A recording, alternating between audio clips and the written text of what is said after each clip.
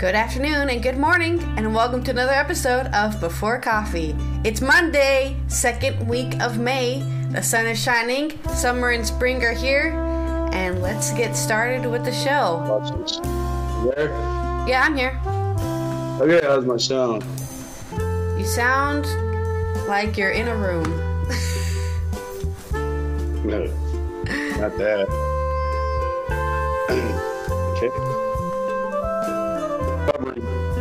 I'm not covering idiots doing stupid shit. Sorry, you don't make my news just for doing something stupid. Go do something stupid and somebody else a fucking sensationalist story show. Yeah. Great news of horse racing deaths. So, okay, ready for the headlines? Today on Before Coffee, let's talk about Asia and the weather. Vietnam and Laos set records for highest ever temperatures. Not looking good for the rest of the world. And horse racing news. Kentucky Derby kills 7 horses. Horses? Yes. Oh no. I know, it's horrible. Eurovision. Brands embrace Eurovision and the spending power of its 180 million viewers. A clothing designer was at the checkout line of the Joann Fabric store when he learned his ex-girlfriend. Yeah,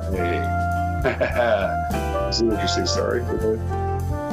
And in Ukrainian war news, Russia evacuates more than 1,600 from Zaporizhzhia nuclear plant town. And spoiler alert, science indicates spoilers don't spoil it. That and more. Let's see what we got there. May 8th edition of May 8th, 2023. Love.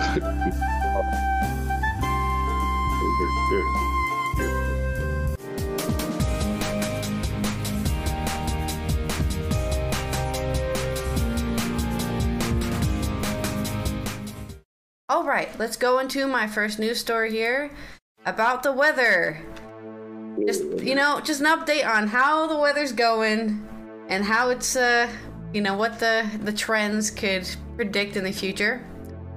Records for countries broken just weeks after temperature in Thailand rose about 45 Celsius for the first time.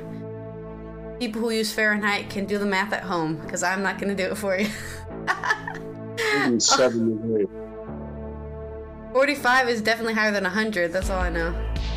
So if you're 45 Celsius is a person, you have a very high fever. That's all I know. You're gonna die. I will have that calculation by the end of the start. I'll do it in my head.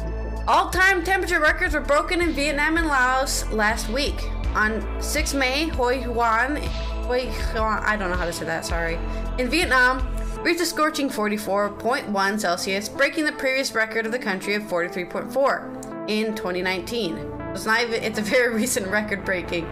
On the same day, Laos recorded its highest ever temperature, which reached 43.5 Celsius in Luang Prabang. The records were set just a few weeks after temperatures in Thailand rose above 45 Celsius for the first time. That's 113. Sorry? 113. Yeah, 113. A breakdown of the heat in the Southeast Asia is expected to occur in the next 2 days as a tropical disturbance is likely to develop nearby. Forecast models suggest that, over the coming days, the Bay of Bengal will have the perfect conditions for cyclogenius to occur. I'm guessing that means cyclones. They're gonna have cyclones. Like Cyclone Genius. But later next week, several factors, including enhanced vorticity? Yeah, like the vortex. And very high sea surface temperatures will enhance the chance that a tropical storm will edge northeastwards into parts of Myanmar. I love how I'm using my critical thinking in this article to realize what these terms mean.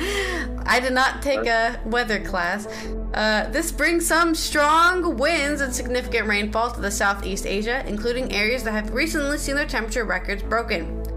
Spain also had some particularly dry and hot conditions over recent weeks, with the country breaking its April temperature record. which they did predict in April that they were going to break the record again, so that's correct. The heat wave continued for weeks, and an overall temperature anomaly for Spain in April was more than 3 Celsius above the normal for most parts of the country. It's not just the heat that has affected Spain, also has been very dry away from the north coast. Rainfall barely reached 20% of normal April rainfall for most of the country, so it's 20% of its 100% of usual rainfall, I think is what it's saying. No, 20% is its normal rate, and it hasn't even reached 20% once during the entirety of April, with some places in central and southern areas even receiving less than 10% of a normal April month. This would be impactful at a standalone month, but since the start of the year, much of Spain has been receiving below normal rainfall each month. May is also already well on its way to becoming another dry month. With the outlook not expected to bring much relief, any rain throughout the next couple of weeks will probably stay away from the worst affected drought areas. Even though the Northeast has not been the worst affected, Catalonia has exceptionally low reservoir levels, which could hit water supplies for cities, including Barcelona, through the summer.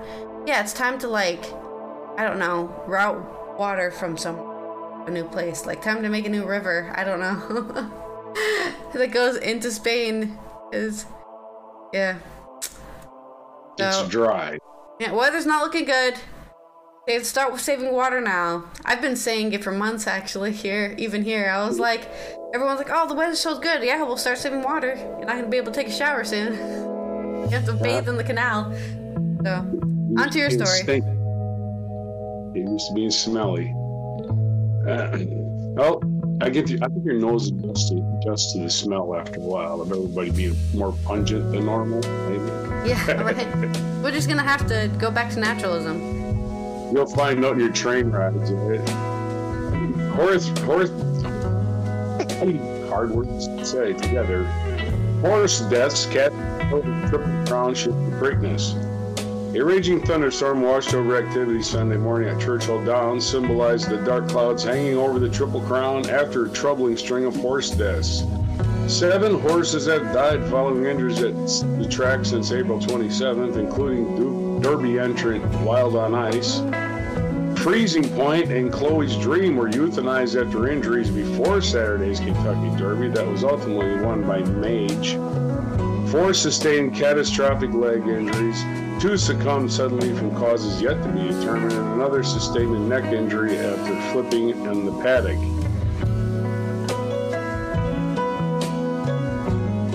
The spate of incidents comes 4 years after more than 30 horses died at Santa Anita Racetrack in California. Those deaths shook up the industry and resulted in safety reforms such as the Horse Racing Integrity and Safety Act, HISA, which established a similarly lettered organization that set a uniform safety and doping rules for thoroughbreds. A set of regulations is scheduled to take effect on May 22nd. Okay, more regulation. The question for now is how the stunning occurrence of fatal injuries at the Cathedral of Horse Racing affects the sport during its height of visibility, with the Preakness and Belmont Stakes following over the next month, and how horse racing responds. Everyone in the industry wants to make racing as safe as possible, Hall of Fame trainer Todd Pletcher said Sunday. And even in situations like that, where right now everyone is doing everything we can to make sure horses are going out there in the safest possible conditions, we still had 2 fatal breakdowns yesterday. It's something, a trainer that keeps you up at night. Churchill Downs sent a statement Saturday night that is working with the Kentucky Horse Racing Commission, Horse Racing Integrity and Safety Authority to investigate each death. The subsequent statement from the HISA organization said Chloe's Dream and Freezing Point passed all inspections without incidents while being observed in the paddock People's Parade. An examination of factors including necropsies, pre-existing health conditions, training sessions, and inspecting health track services will take several weeks. Racetrack service expert Mick Peterson has worked with Churchill Downs since 2008. Was once retained by HISA, and Sunday the service was consistent. The director of University of Kentucky's Racetrack Safety Program added that the evaluation is ongoing to keep the track condition uniform and make needed improvements. We've got to look at every factor on on that and get her so that we reduce the risk further and further to protect them, Peterson said. But we need to learn more to understand it from the consistency is going to get us the safety we need, and we need to keep growing it. They talk a lot of big words, and they're not getting down to the actual cause here. Concerns still hovering over the 149th Derby, which went off with the field reduced to 18 horses. Only 18 horses? That's not a small field, dude. Oh, that field reduced to 18 horses. 18 friggin' horses on the track at once? Really? That's not... That's a stampede. Yeah, a reduced field would be 7 horses, not 18. Maybe the amount of horses you got going is a problem. I think when you look at a typical horse race during the day, like regular horse racing, there ain't 18 horses in it. They're not used to running that stampede like that. Okay. In my next story, let's talk about how you can, if you're a brand, you can make a lot of money off of Eurovision. Prosecco, ex-Uni Prosecco, among other sponsors, are hoping to douse points in Liverpool from, for example, here we have Bailey's signing a 3-year deal with Eurovision. And all the other people are getting paid money to hold stuff in pictures. The wind machines have been tested, dance routines perfected, and wardrobe malfunctions eliminated. At this stage, there is not much you can do about the singing or the song choice. So as one pageant in Britain ends, another begins. The Eurovision Song Contest semi-finals kicking off in Liverpool on Tuesday. Whether you consider a cringe-worthy affair of the World Cup or the World Cup of Music, it is one of the most watched shows on the planet, with 180 million people expected to tune in. Viewers may watch expecting to hear some cheesy songs, but these days the sponsors are big cheeses too, including the cream cheese maker Philadelphia. As the business world embraces Eurovision's inclusive messaging and spending might of the huge fan base. When tickets for the finals sold out in about half an hour, fans joked that they would live on Philadelphia in an attempt to win the VIP tickets up for grabs on limited edition packs. When you think about it, the marriage of Philadelphia and Europe's cheesiest song contest is the stuff of Don Draper. This year, the Christmas favorite Bailey's also wanted... I didn't know Bailey's was a Christmas favorite, but I guess, yeah. The Christmas favorite Bailey's also wants to be on your radar if you're planning a Euro story. The brand has inked a 3-year deal with Eurovision and listed the 2014 winner, Conchita Wurst, as a brand ambassador. Paul Carton's Bailey's global marketing director says it wanted to be part of the world's most joyful global celebration of inclusive and diverse cultures and communities. Hear that now? Bailey's is pro-alphabet mafia, so stop being homophobic if you drink Bailey's, because you got no right to be homophobic. Even without Bailey's, but especially if you drink Bailey's. World's most joyful celebration. The deal means the Austrian drag queen can be found shaking Bailey cocktails on its social media channels. While these tie-ups appear as frivolous as last year's Norwegian entry, subwoofers Give That Wolf a Banana, more well-known brands want to be part of the spectacle and have more opportunity to do so. While going out on the BBC means no points for advertisers in the UK, the contest now airs on Eurovision's own YouTube channel. It is also live-streamed on TikTok. With a week to go, Eurovision 2023 has already garnered more than 1 billion video views on the app. Dr. Paul Jordan, expert on the contest, is known as Dr. Eurovision. The sponsorships has been part of Eurovision for a long time, but with its presence sometimes causing headaches for the BBC. It used to be difficult to attract large mainstream sponsors, but now this doesn't appear to be such a challenge, said Jordan, who suggested that this was down to a renewed appreciation of the contest. It also embodies the values of the people, particularly the younger generation. Social media is a big part of attractiveness for brands, he added. Songs have gone on to become viral hits thanks to TikTok. Armenia's entry last year became 20th on the night, yet went on to become a huge hit online, probably the most successful ever in terms of streams and downloads. The competition is organized by European Broadcasting Union, EBU, which is an alliance of public service broadcasters. It is a co-production between the host broadcaster and other participants' outlets who pay a fee to take part. Sponsorship revenue helps offset the cost of the event. This year's partners include beauty brand Moroccan Oil. I don't know why that's one word. It should be two words so I can read it. Moroccan Oil. The travel, I thought it said Cannoli. And I was like, no, that's not it. It's Moroccan Oil. Cannoli. Moroccan Oil. The travel site Booking.com. TikTok. Bailey's.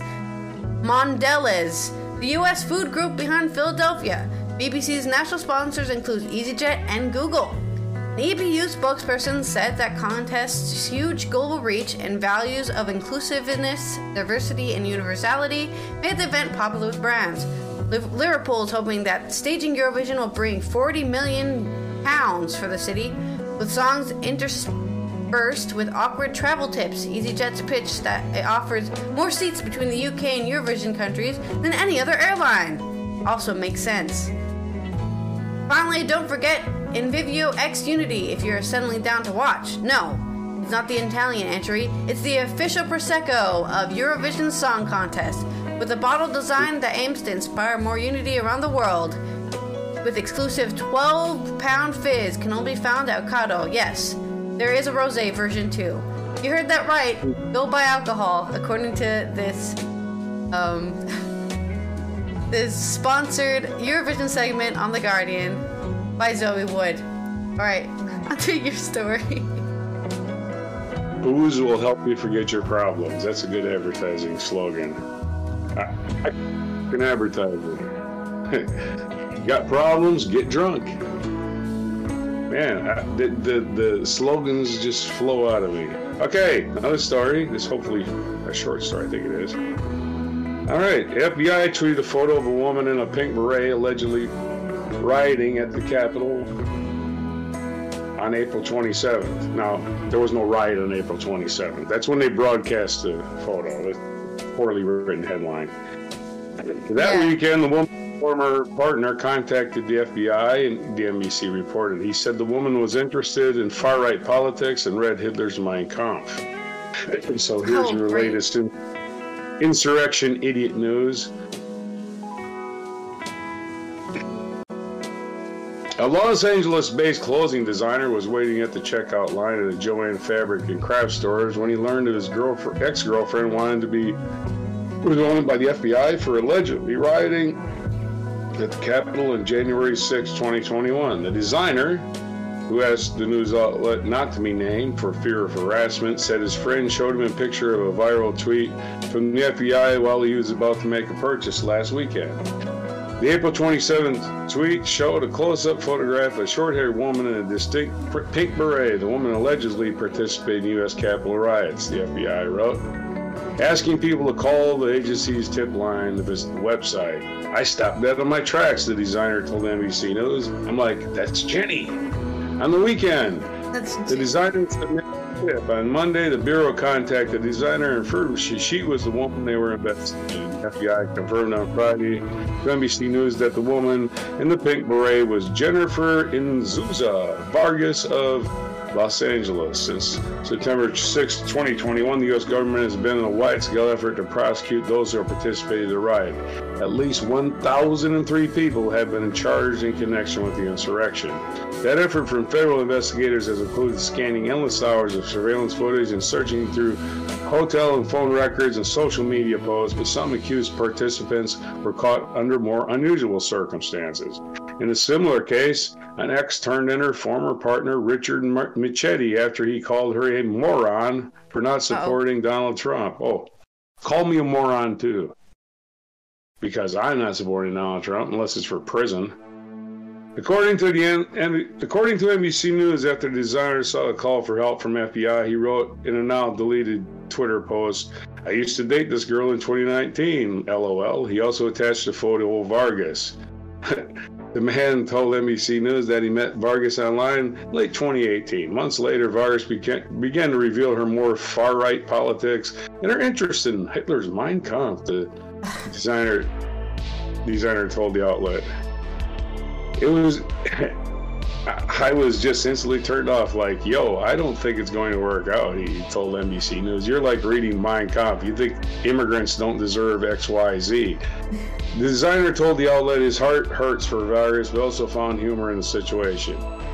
It's just going to be one of those things for me, he told the NBC News. I dated this girl who was on the FBI's most wanted list. A spokesperson for Joann's Fabric and Crafts did not respond for comments submitted outside the workyard. What do people Joann's and Crafts have to say about this? It's just incidental to the story. Yeah, I don't know. Anyway, your story. Just random information, I guess. All right. My next story is some more updates on the Ukrainian-Russian war. Russia is evacuating more than 16,000 from Zaporozhye nuclear plant town. Hundreds of children among evacuees as Ukraine expected to start long-anticipated counteroffensive. Finally, is very indeed long expected. The head of the UN's nuclear power watchdog warned on Saturday that the situation around the plant had become potentially dangerous. Ukraine is said soon to expected to start its much-anticipated counteroffensive to retake Russian-held territory, including the Zaporozhye region. That's how I'm going to say that. Zaporozhye. The evacuees have already been placed in the temporary accommodation center for residents of the frontline territories of the Zaporozhye region in Berdyansk.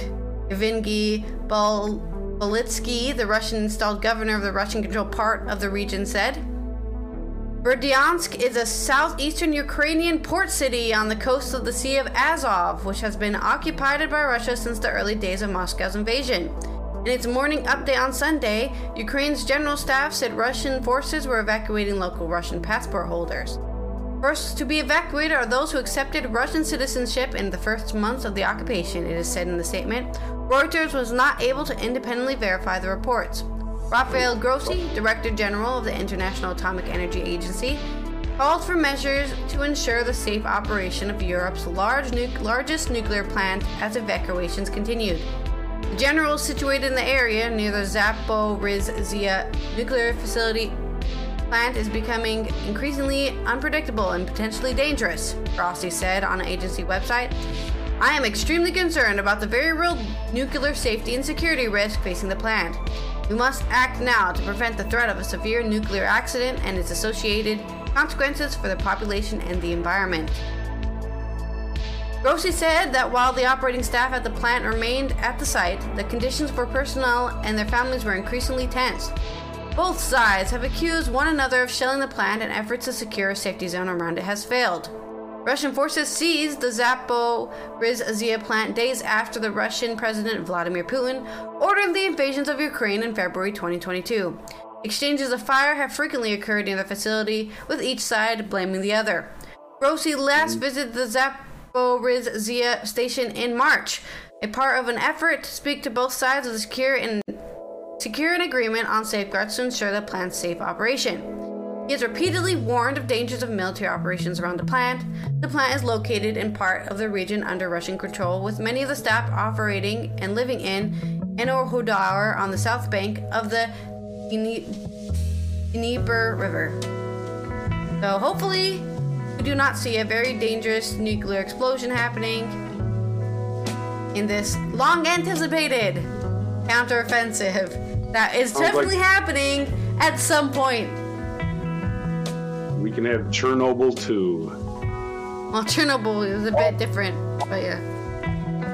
That's what the sequels are never better than the original. Almost.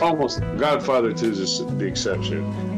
Okay, and in spoilers, this is from New York Times editorial. Dr. Anna Lisa Cohen, a professor of psychology at Yeshiva University, and it says, spoilers don't spoiler anything according to science. In this divisive area, when there are so few things we still agree on, one point basic civility stands unchallenged. You don't mention the ending of the television show or movie if the person you're talking to hasn't seen it yet. It's just basic human decency. Premature plot points, revelations are so far out of bounds that their name alone stands as a warning. Spoilers. On that note, and before we go any further, spoilers ahead. In the past few weeks, as dramatic revelation and Succession reignited the debate over how long spoilers should be. Succession is a TV show, for those who don't know, and whether having advanced knowledge of a momentous plot development, in this case, I'm not going to tell you the spoiler, ruins your enjoyment of the story. They're in the parentheses, it's giving me spoilers. Ruins the enjoyment.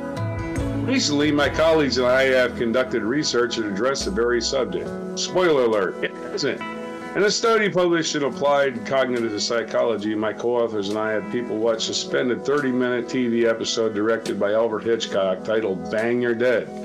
Our purpose was to determine the extent to which knowing the outcome of a dramatic scenario would affect the viewer's ability to be drawn in by it. We showed our participants this short episode in which a young boy finds a loaded gun and mistakes it for a toy. The boy grabs it and walks around a small town, pointing at it, shooting at people, yelling, "Bang, you're dead," oblivious to the fact that there is a bullet in the chamber. We told participants, a sample of undergraduate students, to raise their hand every time any character said the word gun. In the control group, participants knew nothing about the story would end. As the suspense mounted midway through the show, they were so immersed in the events on screen they forgot about their assignment. In a different group, we told participants how the program would end. We predicted that knowing the ending would lower their engagement and allow them to better remember to the word gun. We were wrong. At the same exact point in the show, participants neglected their assignment in a similar manner in those that were in the control group. In other words, they were just as immersed, even though they knew the outcome. They were just as immersed, even though they knew the outcome. In follow-up questionnaires, they also reported the same levels of engagement and enjoyment as those who didn't know the end. The truth is, we are just as likely to get caught in a story even when we know what is coming. Perhaps because more significant factors determine our enjoyment are narratives rather than simply wanting to learn or guess the resolution. Humans are hardwired not to just absorb facts, but also to lose themselves in stories and attune themselves to the characters and plots unfolding on the screen. Consider the 2019 movie Parasite. Everyone watching it knows it's fictional, but we nonetheless feel our pulse start to race as a man hiding in the basement suddenly emerges with a knife. And in effort to self-soothe, we might try to remind ourselves that it's only a movie, but it's no use. We are terrified. In 1993, the psychology professor Richard Gehrig put a name to his common experience of being completely pulled away from the present and immersed in the alternate world of the fictional story. He called it narrative transportation, because it feels as if we've been transported in an alternative world. One of the defining characteristics of narrative transportation is that we become so immersed that our attitudes and intentions change to reflect those in the story.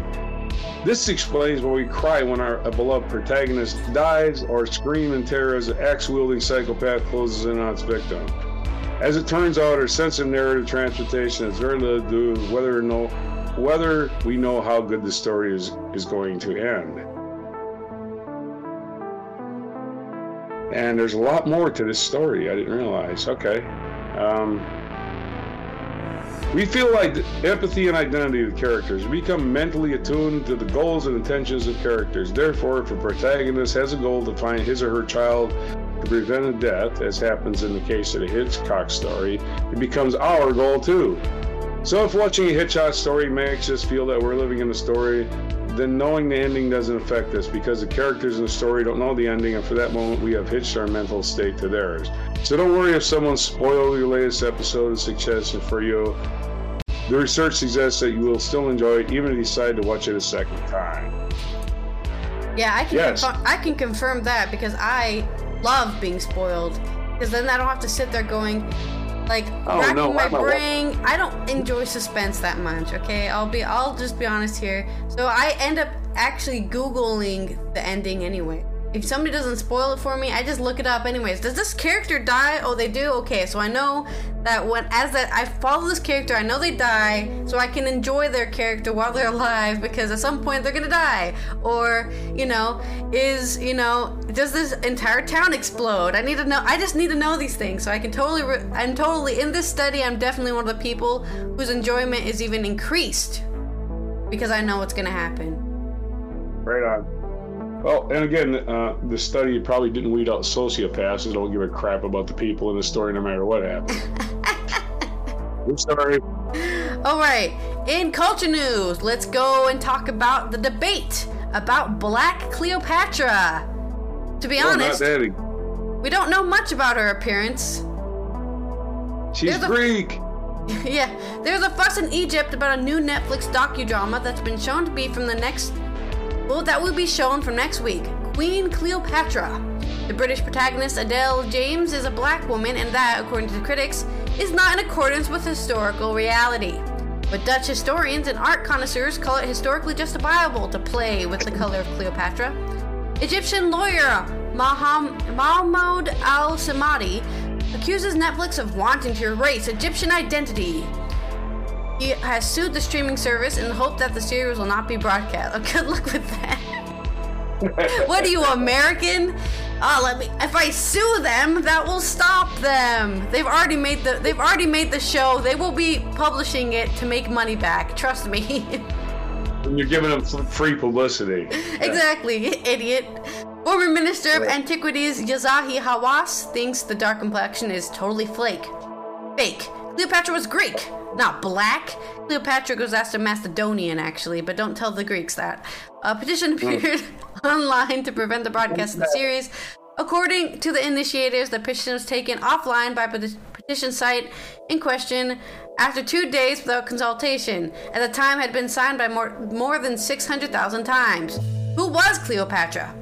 Cleopatra was born in 69 BC in the Egyptian city of Alexandria.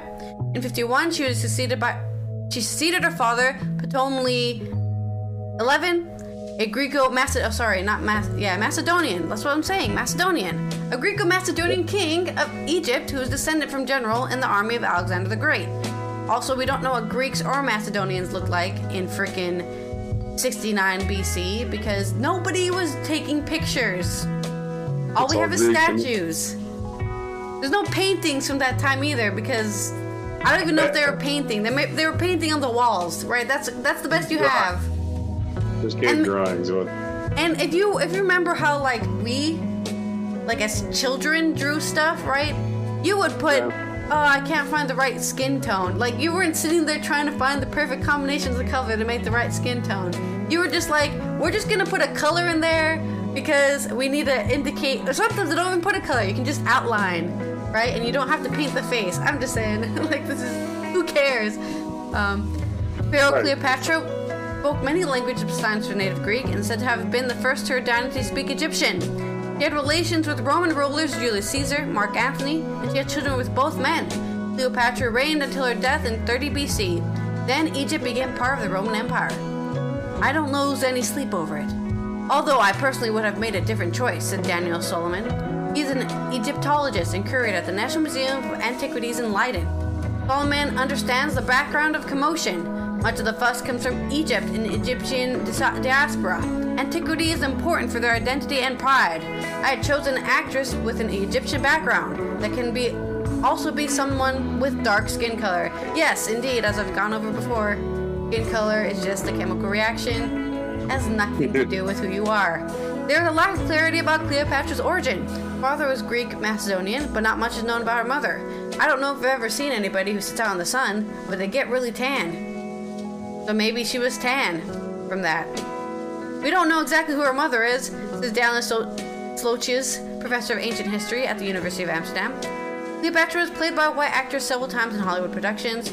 For example, Claudette Colbert, Monica Bellucci, and Elizabeth Taylor played the role for the Queen, which caused less controversy. Taylor, there was counter voices from Egypt because she was Jewish.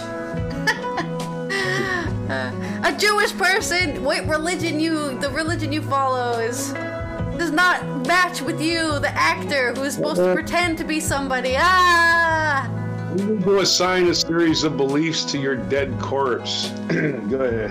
Tina Chavari, the director of the new Netflix series, described in Variety magazine what Taylor's role evoked in her. I was enthralled, but felt the image wasn't right. Was her skin really that white? People have gotten it incredibly wrong before. The director therefore chose a black queen together with producer Jada Pinkett Smith. Whether we call Cleopatra's Greco-Macedonian father a white man is debatable. According to Solomon, we know his ethnicity, which is just your cultural background, by the way. That's all it means. Yeah. Ethnicity is just, hey, he was raised to be a Greek guy. That's all that means. That's the color white right there. That's what white looks like. Nobody's that color. I need to show that. That again? Here's the color white. Here's what it looks like. White. Nobody's that color unless they're dead. Go ahead. Exactly. We know its ethnicity, but not its physical features, he says, and that's the real problem here. That black lady has black features. We can't put her on screen. People will be shocked. I don't know. We are used to seeing antiquity as the heritage of white people, says Rosemary Boukema, professor of art, culture, and diversity in Utrecht University. Just like Christianity, where it's not all certain which color Jesus had, playing with the color of Cleopatra is therefore well defensible from a historical point of view. Boukema understands the political choice for black Cleopatra. Black children can also be descendants of king and queens, not just descendants of enslaved people. It matters that they can also dream. I'm a little prince or a little princess. It is extremely important to be part of a dominant history. Loches says the ancient world is one of 3 continents, Africa, Asia, and Europe. Not true. As somebody who studied European history, Europe did not exist in the ancient world. Legitimately, they were like, that place over there. They didn't have a word for Europe until late into like the Roman Empire when they started conquering it. Not in the ancient world, Europe was negligible to history. It didn't do anything. They were like a bunch of barbarians live up there. Stay away. The Gauls are gonna get you. Eat your children. That's all Europe was. It was not doing anything. It was only Africa and Asia. Because Greece is part of Asia. They were Asians, as far as they were concerned. They were not Europeans. Yeah. But Cleopatra portrayed in different ways in ancient times, says Egyptologist Solomon. On the other hand, in typical Egyptian way, a slender woman with long black wig and Egyptian clothing. On the other hand, she's depicted very Greek. On old coins, she has broad braids, a large nose, and chin. And in Shakespearean play Antony and Cleopatra, the queen was also dark-skinned. If, according to sources, there are different images of Cleopatra, a black queen is historically okay and certainly politically okay. Says Boukema, the resistance to this really only exposes the problematic one-sidedness of representation in our history. Yes, God forbid somebody has melanin in their skin. Everyone freaks out, has a mental breakdown, they can't handle it. I don't get it. What? I don't get it. She's 3 tones darker than ever in the history. What? How am I supposed to relate to her? Her skin color's different. She can stay outside for longer. I don't know what that affects. Anyways, on to this day in history. Enough about me getting angry about colors. This is going to take extremely long. I didn't realize what I bit off here. Okay, 1429, largely due to the efforts of Joan of Arc, English troops ended the siege of the French city of Orleans on this day in 1429. It was a military turning point in the 100 Years' War. In 1737, English historian Edward Gibbon, who was best known for the book The History and Decline of the Fall of the Roman Empire, was born in Putney, Surrey. 1846, U.S. troops under Zachary Taylor defeated a Mexican force under General Mariano Arista in the Battle of Palo Alto in the first clash of the Mexican-American War. 1865, during the American Civil War, Union forces under Ulysses S. Grant engaged the Confederate troops at Robert E. Lee at Spotsylvania Courthouse, Virginia. In 1877, the first Westminster Kennel Club dog show began. In 1884, U.S. President Harry Truman was born in Lamar, Missouri on this date in 1884. American pharmacist John S. Pemberton developed Coca-Cola on this day in 1886. So Coca-Cola, happy birthday. 1902, Mount Pelée in Martinique erupted. 1902, Martinique in the port of St. Pierre and killing approximately 30,000 people, 15% of the island's population. Wow. 1942, the Battle of Coral Sea, the USS Lexington became the first U.S. aircraft carrier to be sunk during World War II. 1950, police in Silkeborg, Denmark were alerted to the discovery of a corpse by the bog is revealed to be a remarkably preserved bog body that was given the name Talundeman in 1950. He doesn't say how old he was, though, but he was well preserved, I guess. Doesn't say how old Mr.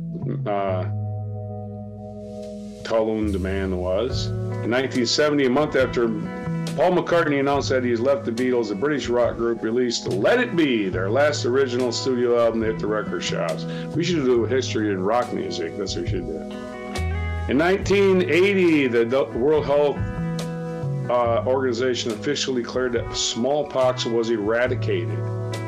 For centuries, the acute infectious disease was one of the world's most dreaded plagues. Just get them vaccinations, folks.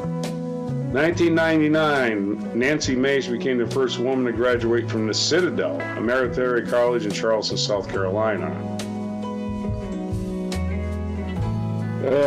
Okay, also a big event this day today, featured event, World War II in Europe ended. Following Germany's unconditional surrender, World War II in Europe officially ended at midnight on this day in 1945, although the war in the Pacific continued until the Japanese surrender in September.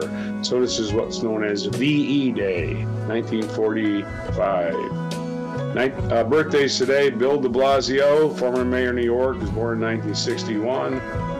Rick Nelson, son of Ozzie and Harriet, an American musician and actor, was born in 1940. David Attenborough, English broadcaster, writer, and nationalist, who is still narrating stuff, was born in this date in 1926. He's 97. Also born in this day in 26 was comedian Don Rickles, who was made a living insulting people. And now for what day is it today? Oh my goodness, let's get started on that. What day is it today? Oh, there's a list. It's Trisha Payta's birthday. I'm not sure that is a YouTuber. She's in social media, Harry Truman's birthday. Influencer. These are birthdays. Okay, May 8th is World Red Cross and Red Crescent Day.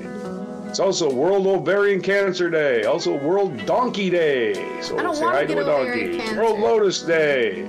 It's Victory in Europe Day. We just covered that. It's Truman Day because this is his birthday. May 8th is Time of Remembrance and Reconciliation for those who lost their lives in World War II. Yeah, so Truman's birthday is also the end of World War II in Europe. May 8th is also No Socks Day. Probably started during the war too, huh? Yeah. Can't afford socks. Nobody's making them anymore. National Women's Checkup Day. So get your stuff checked, women. National Women's Checkup. Wait, they put this twice. It's National Redundancy Day. No. National Student Nurse Day. National Report Government Contractor Fraud Day. Oh shit, I'm not going to work today. Just kidding. I never committed fraud, knowingly. National Report Government Fraud. National Nova Day. Nova is a unique name that deserves to be celebrated on National Nova Day. See, if your name is Nova, I've never met you.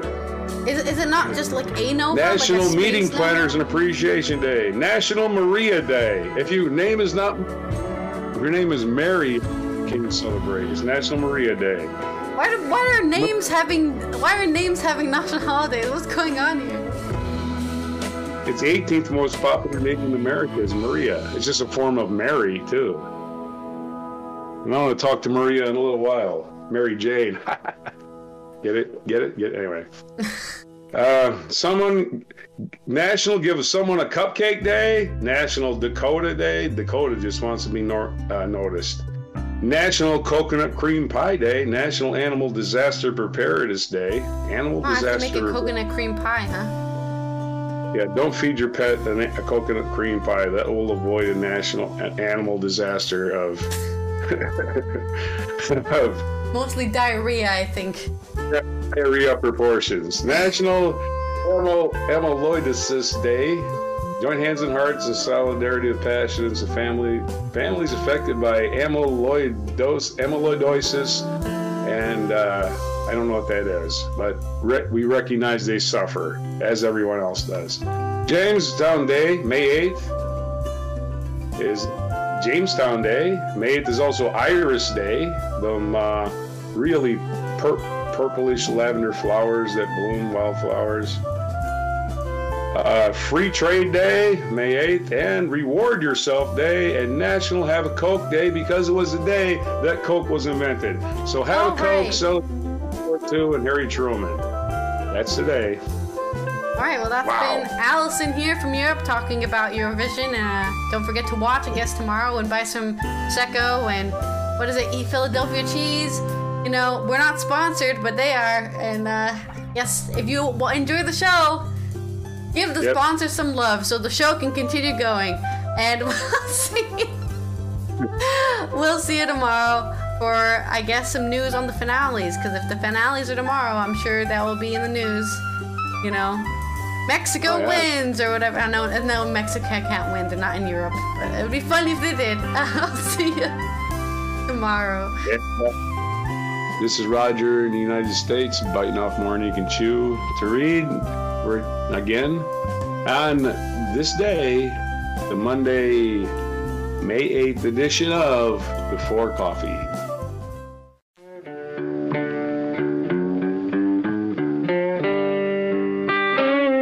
Be sure to hit the like, subscribe, and notify buttons, and follow our other channels, Toxic Alley, History of Gravy, and Scratchy Old Records.